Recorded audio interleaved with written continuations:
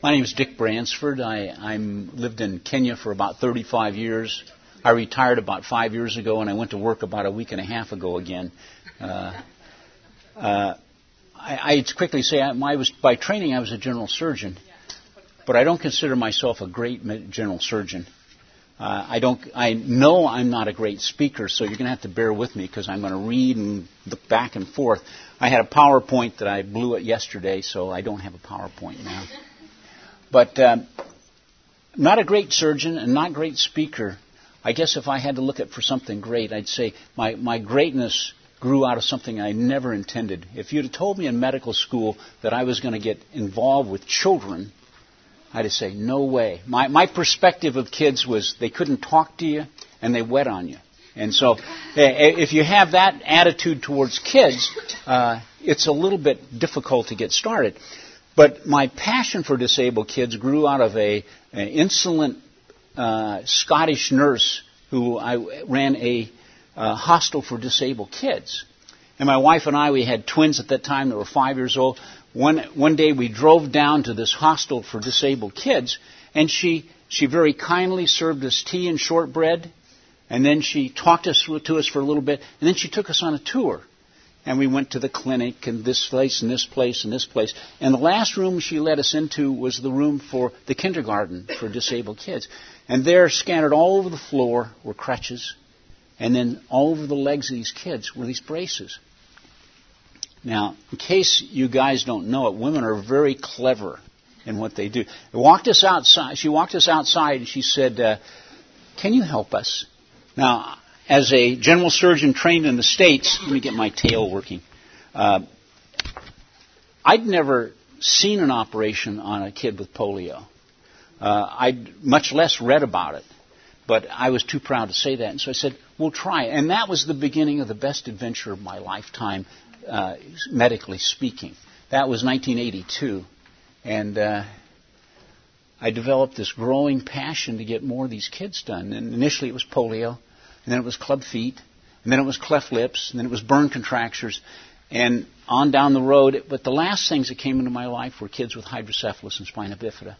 And so for the last close to 10 years of my life, my concentration and focus were on kids with hydrocephalus and spina bifida. In fact, 1996, my focus was enough on hydrocephalus that we adopted a boy with hydrocephalus.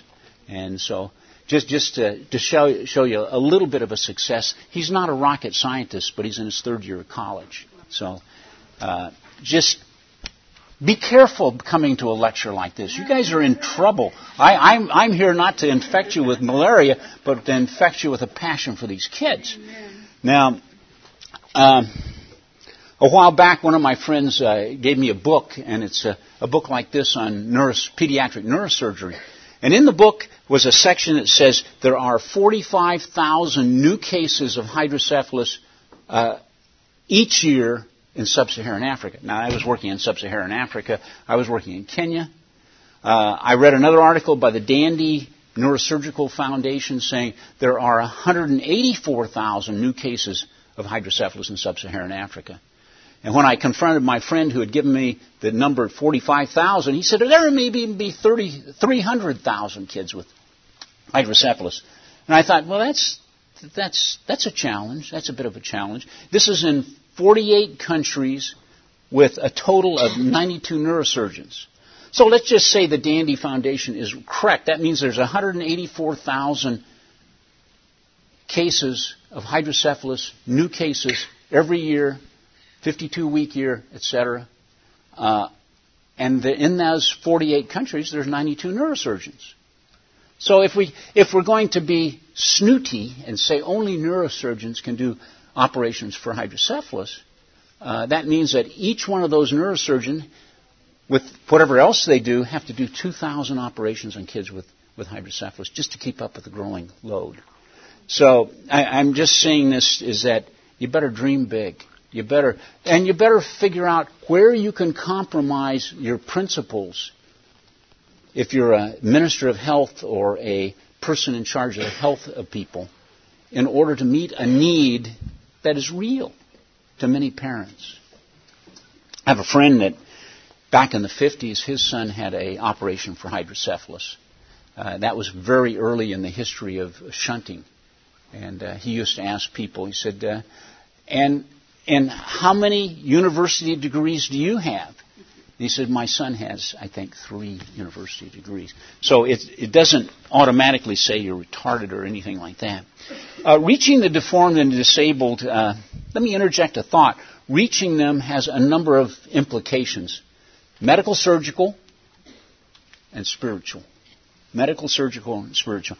My perspective on it, and it has been for several years, is that these are a type of unreached people group. A lot of people don't look at the disabled, but the disabled have some opportunities to live relatively normal lives. They're unreached medically and they're unreached spiritually. I'd like to tell people, in 2005 we began a new ministry in Kajabi Hospital that was aimed towards disabled kids. And we hired our chaplain, a lady named Mercy, who was about 55 years old at that time. Kenya, the retirement age was 55, but we thought we'd let her sneak in under the thing. She came to me not long after she began working. She said, Dick, do you think we could train some disciplers? Now, none of us want to look stupid. But I said, Mercy, what's a discipler? She says, it's somebody to follow up our new believers, and it's somebody to go into the village and talk to the new believers about Jesus Christ, and hopefully attract other people in the village. And it says it's somebody to get patients back to our clinic, back to being seen. And I said, well, that sounds like a good idea. Now, Mercy ran it to the max. She has 500 disciplers scattered all over Kenya now. And not long ago, she sent me statistics for 10 years, and they felt, and this is not an absolute, you write it down and number it, but they thought that they had about 38,000 new believers due to the work that she did. Personal story, October 14th this year, one of my friends came to me and he said, one of the works I helped begin was a group called Cure. We called it Bethany Crippled Children's Foundation initially, and then Bethany Crippled Children's Center was the facility in Kenya. It was aimed mostly toward orthopedic disabilities. A little bit later, we started a group called Bethany Kids, which is pediatric surgery, but is largely neurosurgical oriented. Well, Bethany Kids lost its neurosurgeon, and one of my friends said that, and I said, well, Jim, I said, you have to make a big choice at this time. Are you prepared to close down the program? It's a time, if you're thinking about it, and it's really, really hard. Any neurosurgeons here? That's what I thought. I'm sorry. I'm a pessimist in that room. You got to go out and find yourself a neurosurgeon if you want to continue the program like it is. And or you either have to do that or close the program down. And I said, be careful what you say at times. I said, if I can help you in any way, let me know. I am not a neurosurgeon. Now, I've put in a lot of shunts, and I've closed the back of a lot of kids with spina bifida, but I'm not a neurosurgeon. 3 days later, I get the call saying,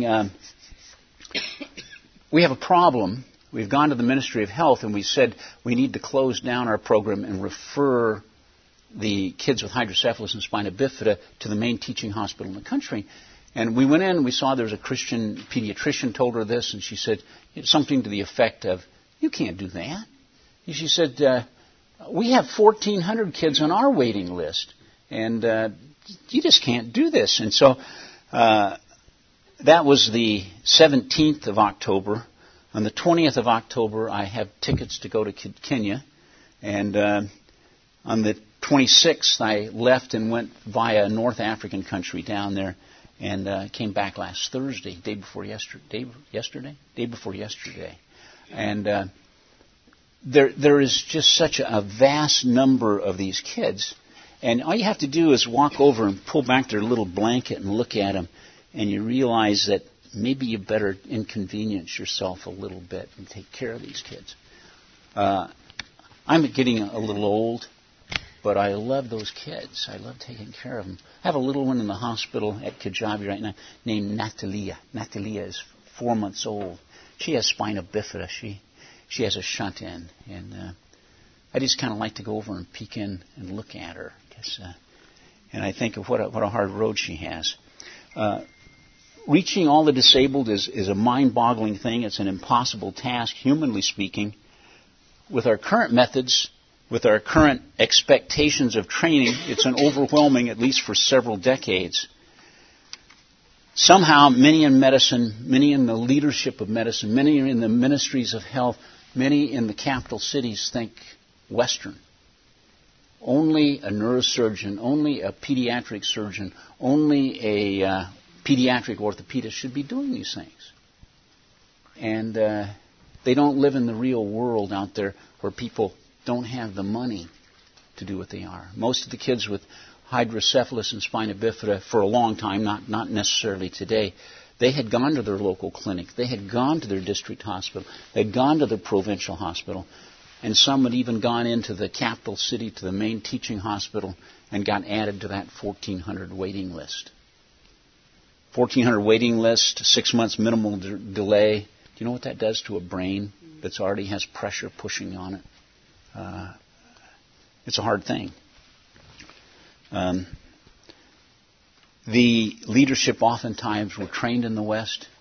They oftentimes think that if yes, they're a developing country. If you're derogatory, sometimes, yes, they're a third world country. But living in the capital, you don't want to admit that you're a third world country. They can't fathom the shrinking the image of medical care to include something less than a specialist, or maybe something less than a doctor. Let's digress for a moment.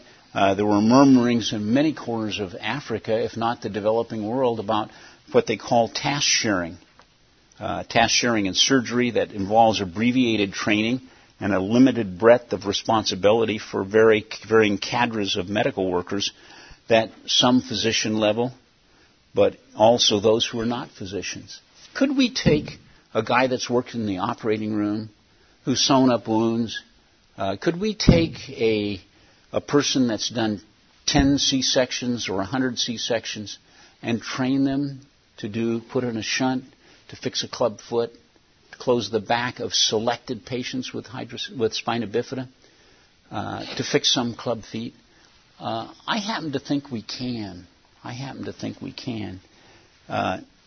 Task sharing is a real reality in many countries.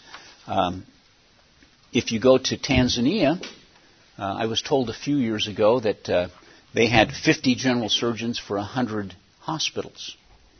If you go to Mozambique, the people that are the day-to-day grinding out the surgery outside the capital city are not physicians at all. And they're doing about 80% of the surgical work. Now, some of my friends, I don't see any of them here. I do have friends, but I don't see any of them here.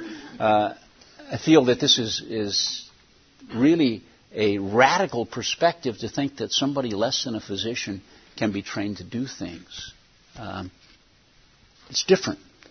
The estimated world population is 7.4 billion people. We usually think that 3 to 10% of the population of the world has some disability. If we just selected on a conservative figure of 5% had some disability, that means that in our world today there's only 370 million people with disability. I lived and worked in Kenya for 34 years. Kenya is the size of the state of Texas, has a population of the state of California. And people used to come and say, why do you have so many disabled kids here? And I just say, well, if we only had one center in California and all the disabled came to that center, you can understand a little bit more.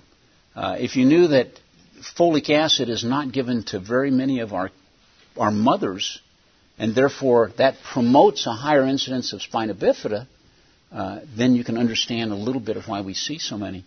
And if you admit the fact that pregnancies in the United States are often followed with ultrasounds, and that many of those with spina bifida are getting abortions, then you understand why we don't see so many. And so there's still a Judeo-Christian mentality in many of the people, at least in Kenya. I mean, it is more common to go to church than not to go to church. But that Judeo-Christian mentality means that many of the moms who are sometimes abandoned, sometimes single moms, desperate moms, all of them, come to you with their child who can't move his legs, and you say to them, this is what you can expect. Your child will probably, we can't tell for sure, but probably never control her urine or stool and never be able to walk. We'd like to follow what you feel is best for your family situation. What would you like us to do? Nearly all of them will say, let's go for it. And for all the time I was in Kenya, we used to say to people, we don't want you to make this decision on the basis of money. If it all can, we'll do it, and if you can help us later, that's fine. And I've had women come back and in the clinic, and I would examine their child, and I'd say, you need to come back in 6 months. Here's an appointment slip, and have them look at me and say, I need my chart. I said, no, you've got your appointment slip. She says, no, I want to pay part of my bill. And they walk over, and they may pay 50 cents or something like that. But, you know, for a long time I was very discouraging when it came to spina bifida. And I'd practically talk them into taking the child home, letting him die. And I decided after just a little bit, I don't want to play God. I mean, I could never, in the faith mission we were working with, I could never ask people for money. I mean, that was part of our rules. But I could get down and beg from my kids if they needed care. In 2010, President Mwai Kibaki, then the president of Kenya, came to open our new operating rooms. And they wanted to show him a few patients. So it so happened that he didn't walk up and down stairs very well, so he came to the pediatric ward. And we knew he was coming. We knew he was coming. So we took this one 8-bed ward. We thought we're going to get him through that 8-bed ward at least. And we put a lot of disabled there. We usually had about 30 or 40 disabled kids, but we put 8 in there. And as he came in, we took him around and introduced him to each of these 8 children and told them what was wrong and what the plan was. And about the 6th bed, I said, you know, there's no facility of this type between Cairo, Egypt, up there, and Cape Town, South Africa. And he didn't say anything. And when he walked out the door and walked down a little bit, he said to our executive director of the hospital, he says, is that really true? And I think it really is true. There's other small hospitals for disabled, but there's nothing set aside. Maybe somebody was going to say that's the because no other country can afford it. I don't know. Let me go on to try and describe the situation in the developing world. My involvement has been mostly in sub-Saharan Africa, where there are nearly 1 billion people. Nearly 1 billion, not totally. If 3 to 10% are disabled, as I mentioned before, we can consider amongst 1 billion people, there's 50 million disabled. That's quite an OR list, no. Some estimate that 15 to 20% of those need surgical care to improve their quality of life. This gets us down to only 7.5 to 10 million. I don't actually know what all the definition of disabled is. Club feet, cleft lips, spina bifida, hydrocephalus, gastroschisis, abdominal malformations, hypospadias, and so on. And the so on is an extending thing. I can see that easily there's a few million disabled people that need care, and there's nearly no one taking care of it.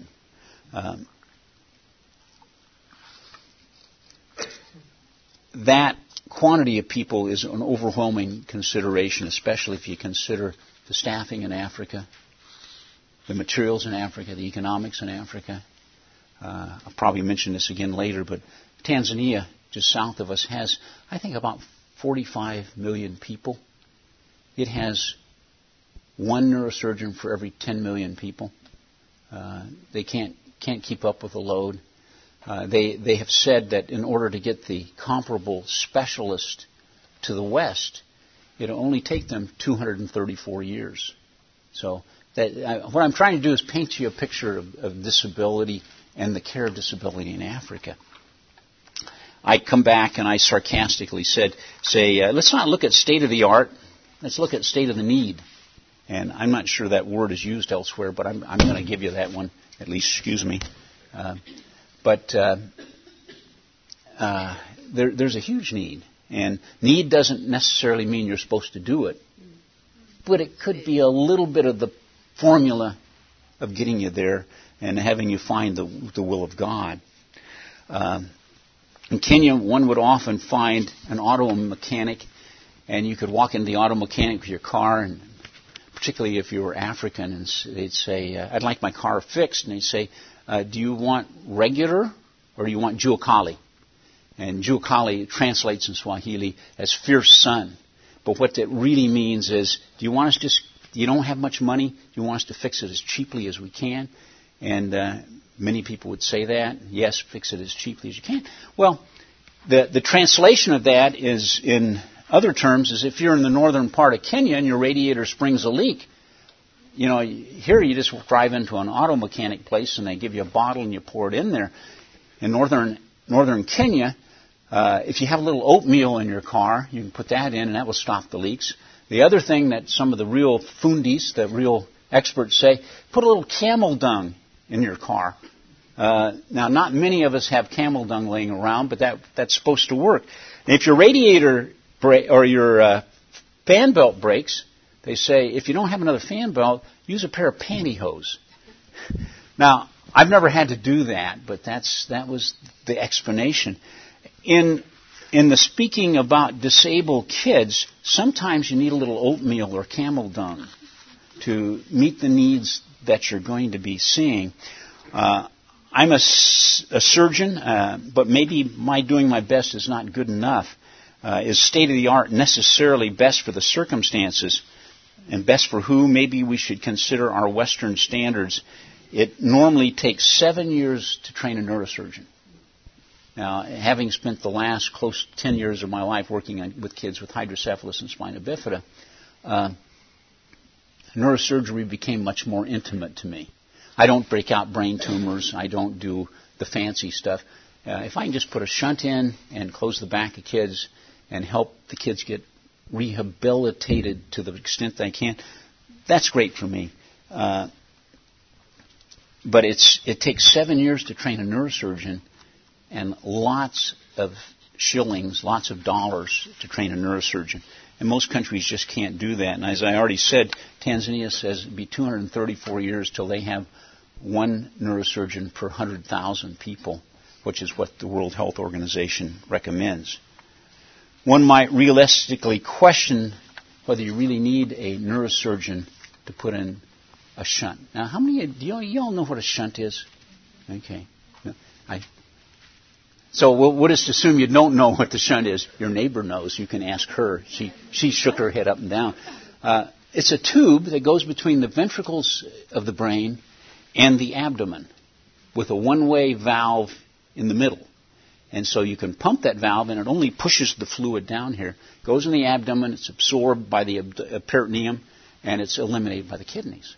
And what it's meant to do is to take the chambers of the brain that are getting more and more fluid, pushing out more and more, damaging the brain more and more, and to give it an artificial way out. Of 4 cases with hydrocephalus in Africa, 3 of them are due to meningitis that has scarred up the absorptive surface. And 1 of them is due to a congenital blockage that doesn't let it get out. That's simplistically said. Don't go telling experts that, but that's approximately what happens. And so putting in a shunt, if you can do good sterile technique and all, is a fairly simple operation. And we had in 1984, we had a radio call from northern Kenya, and the nurses said, we have a child with hydrocephalus, and the neurosurgeon in the main government hospital isn't there right now. Can you put in a shunt for us?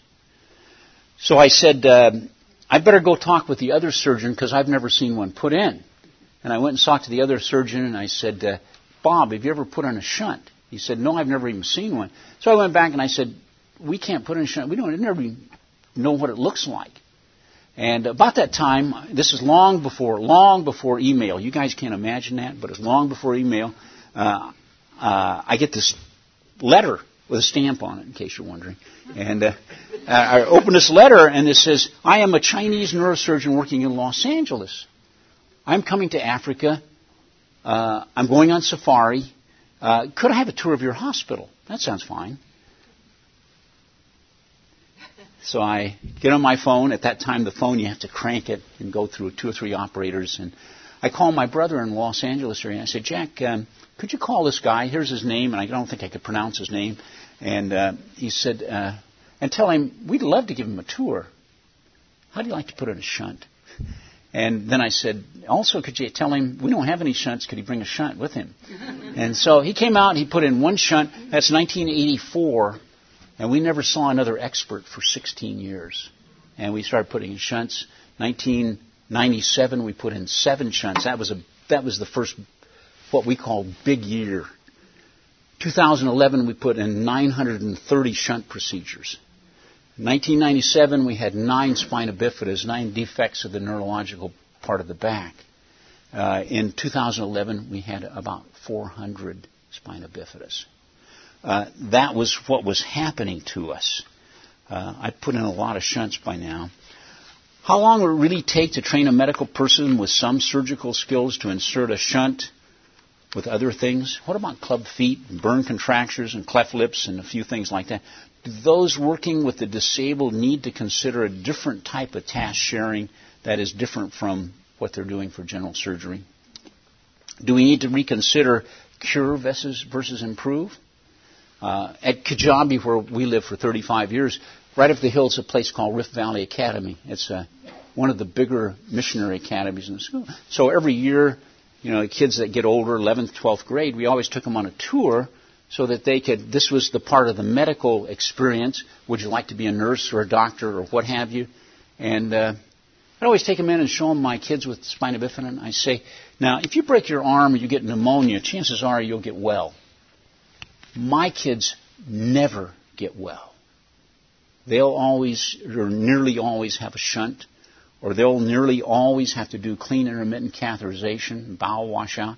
They'll nearly always, not all of them, but nearly all be using a wheelchair.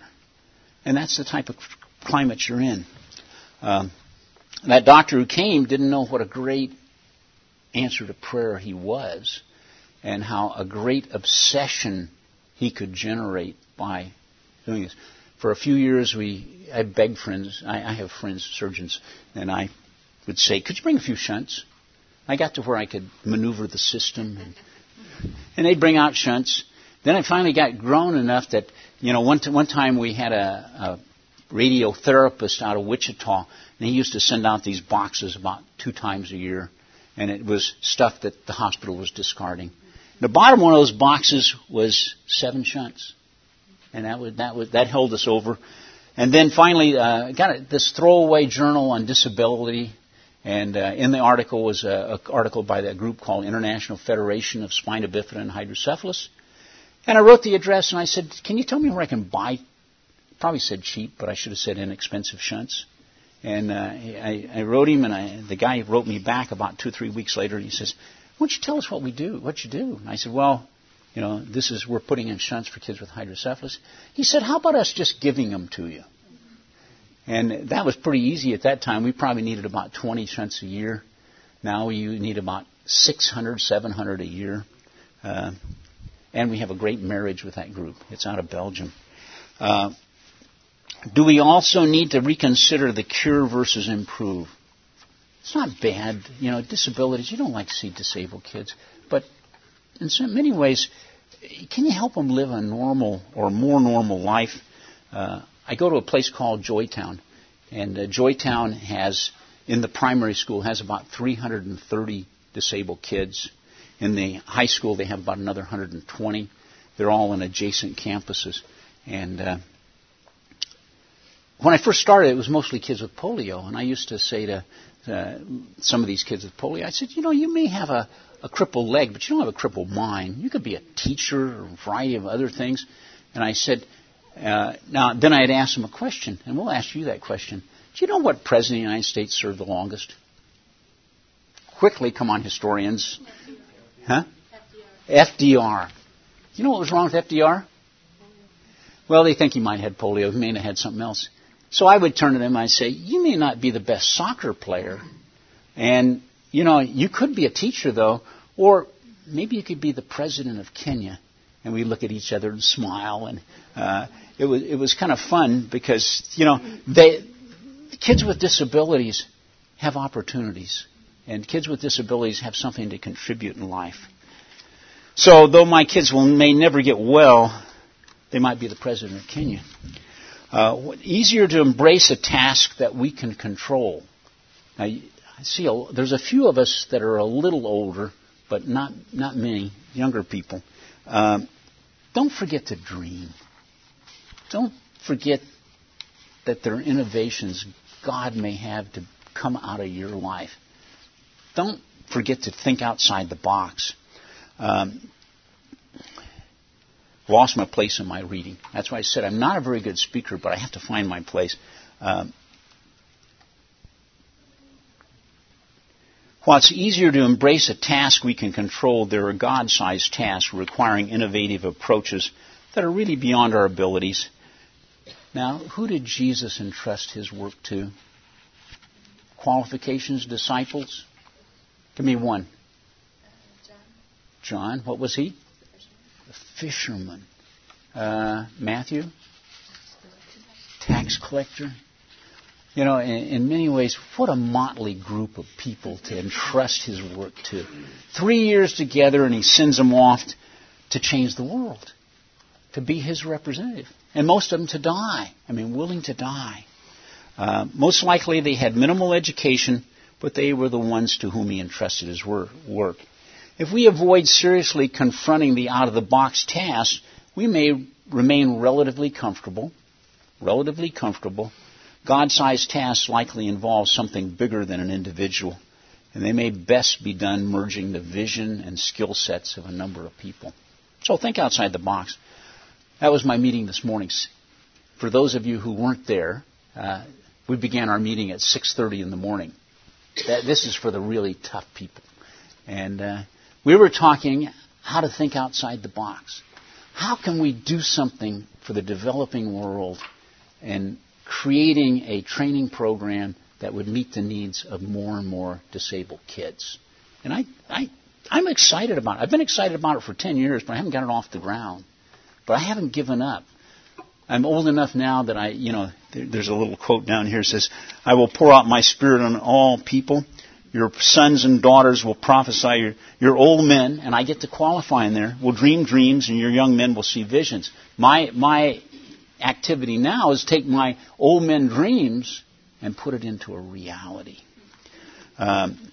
I remain convinced that there are alternatives in medical care needed for many parts of the developing world, at least for the next 50 to 100 years. I don't think we'll have appropriate specialists for at least 100 years to meet the needs of what's out there.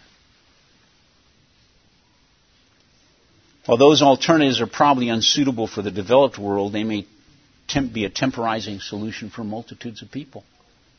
And, just to throw in a little parenthesis, who knows how many people we could see come into the kingdom through this? It's really exciting. I loved about October and November. I'd say to Mercy, can you tell me about how many people have come to a personal relationship with Jesus Christ in this year? And Mercy's a mother and grandmother. Her profound method of evangelism is she walks down and sits on the bed with a mom who has a kid and tells them about Jesus. And so she'd give me a list of names, and I'd put 5 names in red and 5 names in green and 5 names in red. And I'd type this thing out, and I'd send it out to my friends on email this time. We're past it.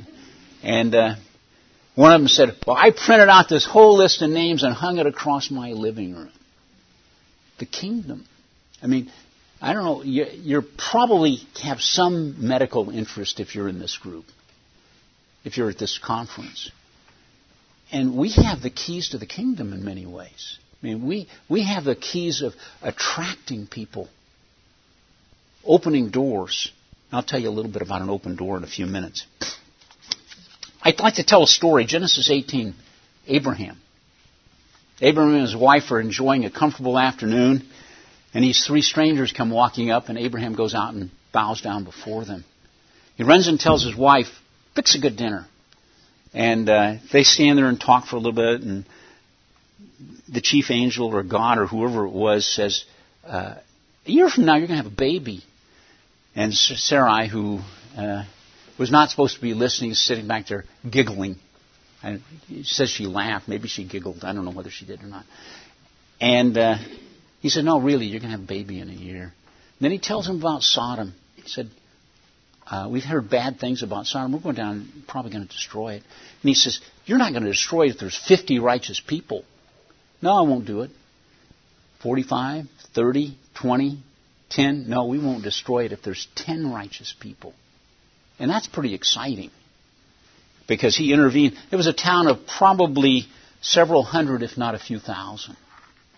And Abraham intervened for them. And I intervened for my disabled kids. How many disabled kids would I have to see come into the kingdom? How many people would I have to see just to make the whole life worthwhile? I don't know. I got to thinking, could I come back like Abraham and say 10? Yeah. If I could multiply myself 10 times, it'd probably be worth it. Think outside the box. Ask God for a special touch in those dreams and visions.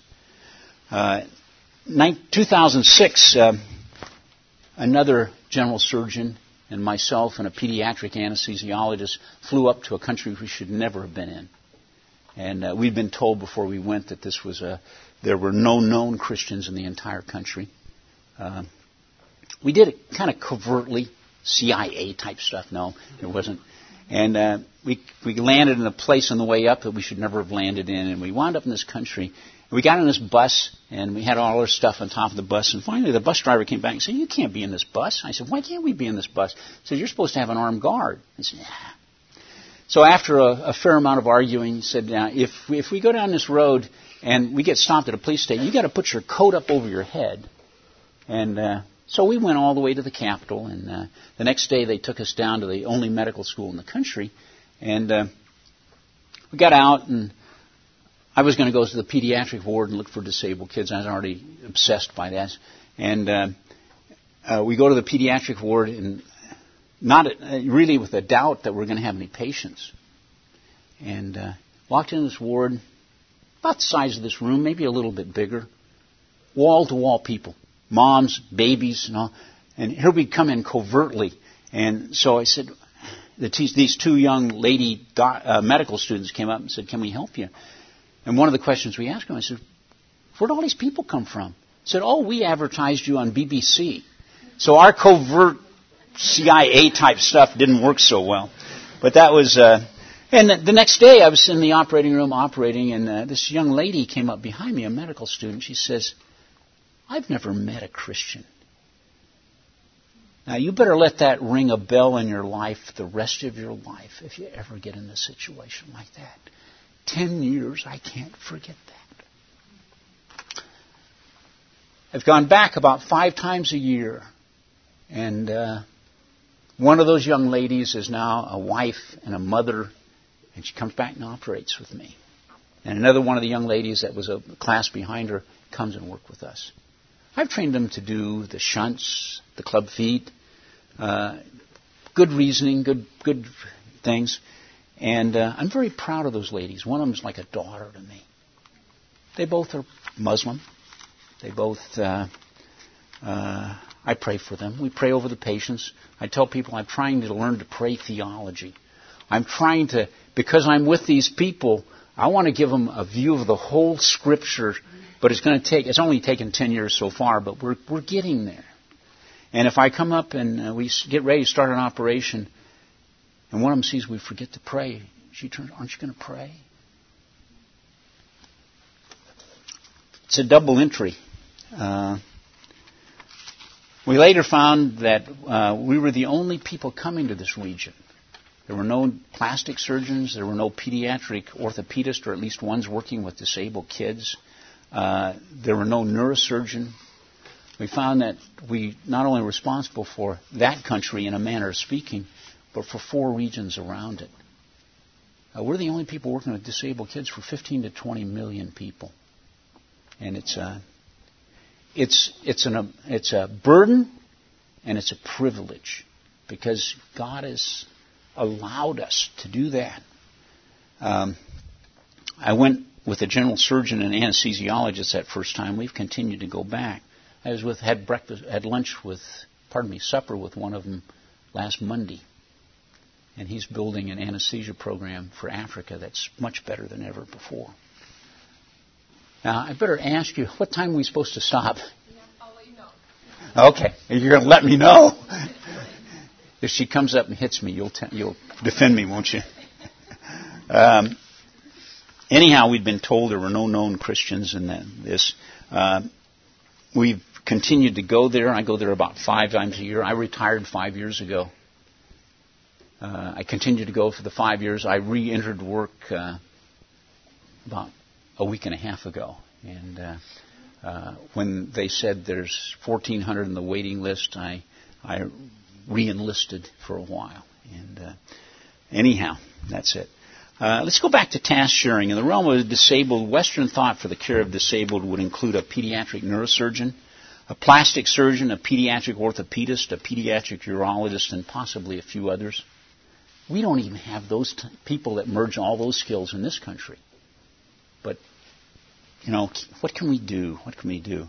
And it'd be a long time before these are available for Africa. I'm just going to kind of wind up a little bit early and let you ask questions. My verse for the last 20 or 30 years is, Jesus went on from there and walked beside the Sea of Galilee, and he went up the mountain, sat down. And great crowds, or multitudes, maybe 15, 20 million, I don't know, came to him, bringing with them the lame, the blind, the crippled, the mute, and many others. And he put them at his feet, and he healed them, so that the crowd wondered when they saw the mute speaking, the crippled healthy, the lame walking, and the blind seeing. What's the next part?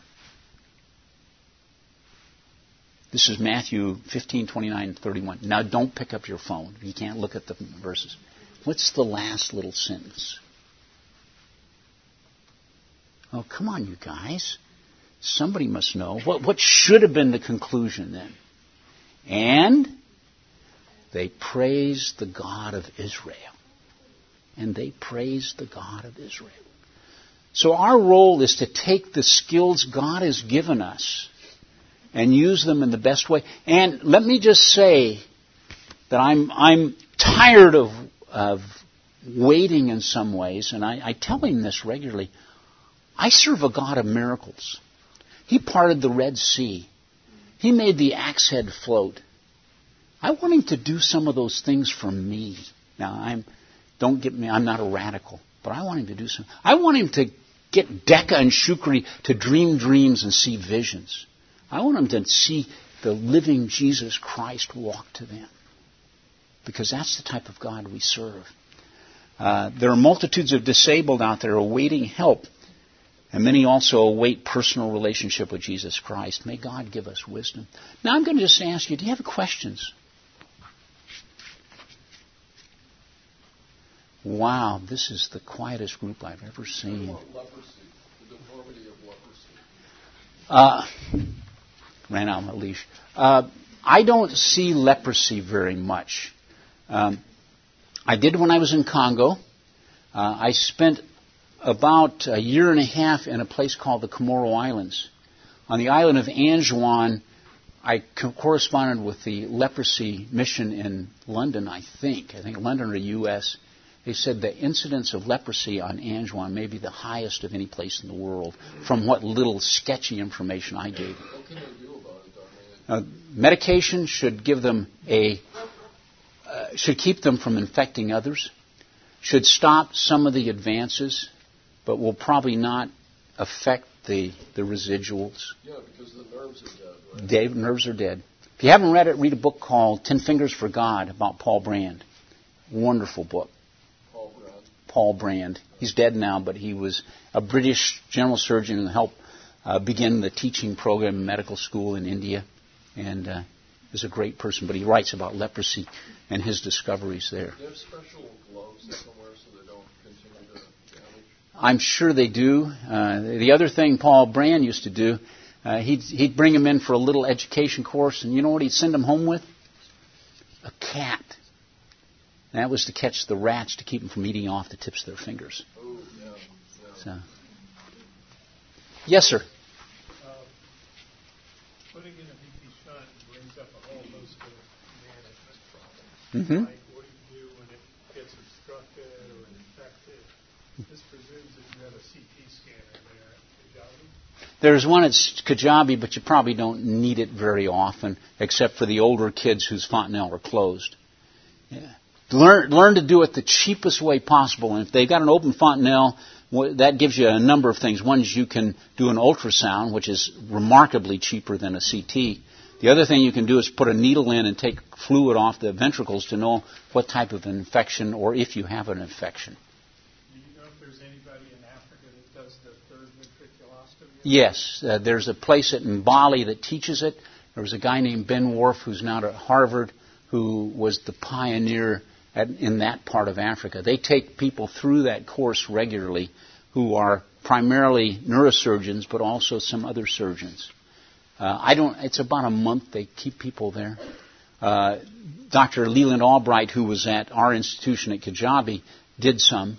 You have to do not just the third ventriculostomy, but the choroid plexus cauterization. I do not do that. I'm a general surgeon. And the first time, I think Ben Worf told me, he says, now, if you make the hole here, they bleed to death. If you make the hole here, they bleed too much. So I decided that I wasn't smart enough to do that. But it does seem like the most sustainable approach to that type of hydrocephalus. Yes, it's and it keeps a foreign body out. On the other hand, they do block up. I put a shunt in last week and one that worked about 2.5 years, and that's unusual to stop at that time. Can I ask another question? I don't want to hog things. This topic fascinates me. Is there a maximum age that you feel it's safe to put in a shunt? I.e., if you decompress them, they may get a subdural hematoma. Can do that. I was at Prescription for Renewal, which was run by Samaritan's Purse. Been about 8 or 9 years ago. Franklin Graham was there, and he walked this older gentleman up to the platform to greet us, Billy Graham, and who had just come back from having a shunt put in. So, there's no age limit. In fact, last time I was in the North African country, we put one in an 18 and a 22-year-old. So that's not real old, at least for most of us, but it's older. Their skull's thicker. You better have a good drill or something else. Most of the time, you just take a knife and make a little hole. Yes, sir. Good morning. Question: say, like one of us aspiring physicians or whatever wants to come over and learn how to put in, a shunt, a closed implant, or whatever. How long would that take if we didn't have like a lot of? What were your skill sets to begin with? Brand new year one In neurosurgery? No. Let's just say like primary care. My feeling is I have good friends that argue with me who have more training than I do. I think in 9 to 12 months you could teach somebody to put in a shunt, fix a club foot, do some burn contractures, rotate flaps, do full thickness, partial thickness skin grafts, do Achilles tenotomies, do most of the basic. My theory is that you could train them to do 80% of the needed surgical work. Let me pass this around. If you could stick your sticker on there, I've got a few stickers left. I usually take them home unexpectedly because I forget to use them. I will try and send you some follow-up. Okay, you'll wind up on my prayer list. That's okay. If you don't want to be on a prayer list, just don't put your sticker on there. Yes, sir. Have you had any issues with government oversight, regulation, any of those things? Not where we were. Kajabi is about an hour north of Nairobi. And the one thing about it is that disabled kids don't have much money. And so you're not competing. If I were in the capital city, I would probably be in trouble. As I say, we were putting in 800-900 shunts or shunt-type procedures in 2011. I've just come back. I mean, literally, I've spent a week at Kajabi in the last 5 years, and I go back next Thursday. So, yes, 10 minutes. Okay, a 10-minute question. What is the role of therapists post-op for some of these disabilities? Is extremely important. Particularly, let me say for club feet, for bracing and walking, but for those that with spina bifida, many of them are wheelchair bound, and some of them can walk, but they need special artificial legs or things like that. Joytown, which is about 2 hours from Kajabi, is that special school for disabled kids. We have about 3 or 4 therapists, one of them an occupational therapist working there. We've gone from nearly 3 or 4 kids with spina bifida to 60 kids with spina bifida. And we kind of have a little political feeling in that. Tremendous.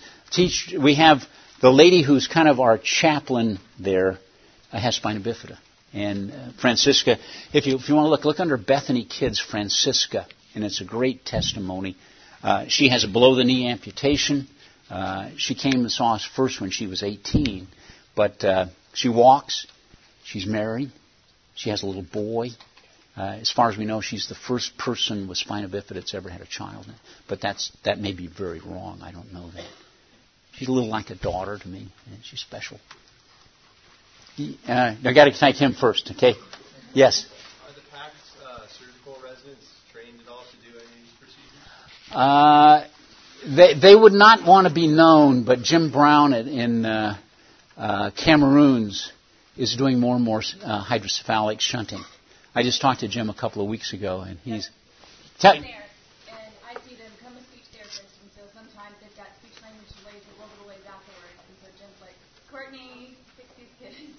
We'll do the surgeries, and then we have a follow-up group kind of follow them afterwards. It's taken a lot of twisting of Jim Brown's arm. I've known Jim since he was a medical student, came out and lived with us, or lived in Kajabi. Really? And it's special. He's a little embarrassed. PACS does not want to get that as a academic part of their stream. God bless them. I mean, they have enough to do. But we're beating on their heads periodically. Yes, sir. Has Kenya adopted a folic acid supplementation? They're working on it. There's a guy named Pierre Mertens that works with International Federation in Belgium. Pierre's best qualification, he's an artistic painter, sculptor, and does some counseling of people. He's a great friend and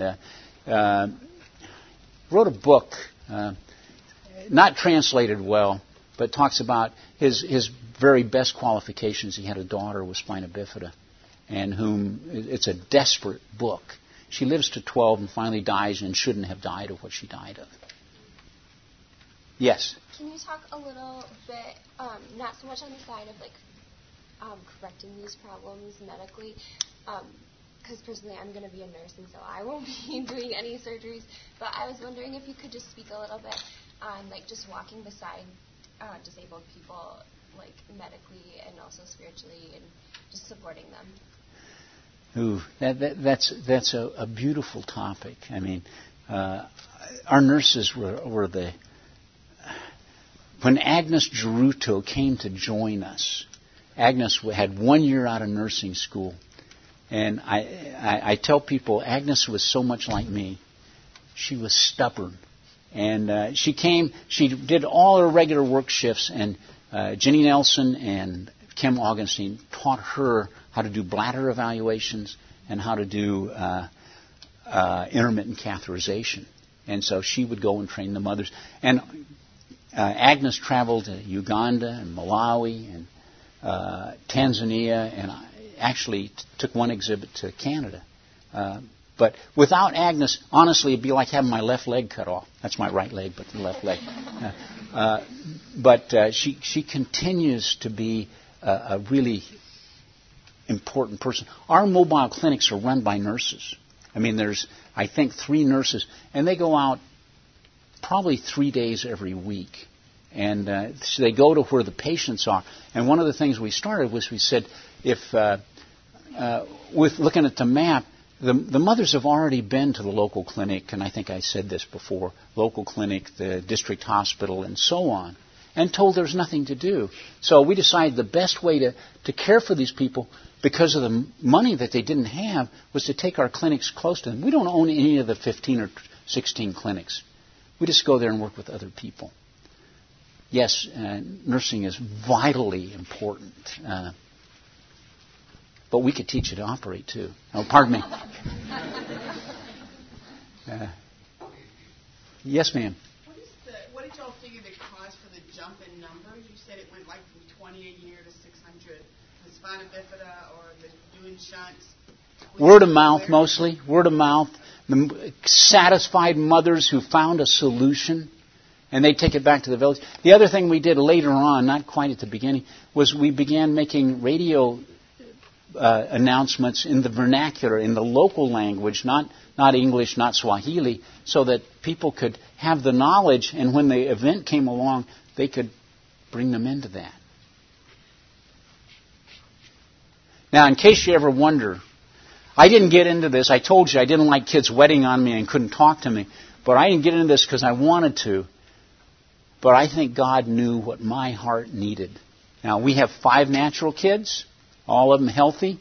We have 2 adopted African boys, one of them with a shunt for hydrocephalus. You want to have something drive your life, get you a child with hydrocephalus.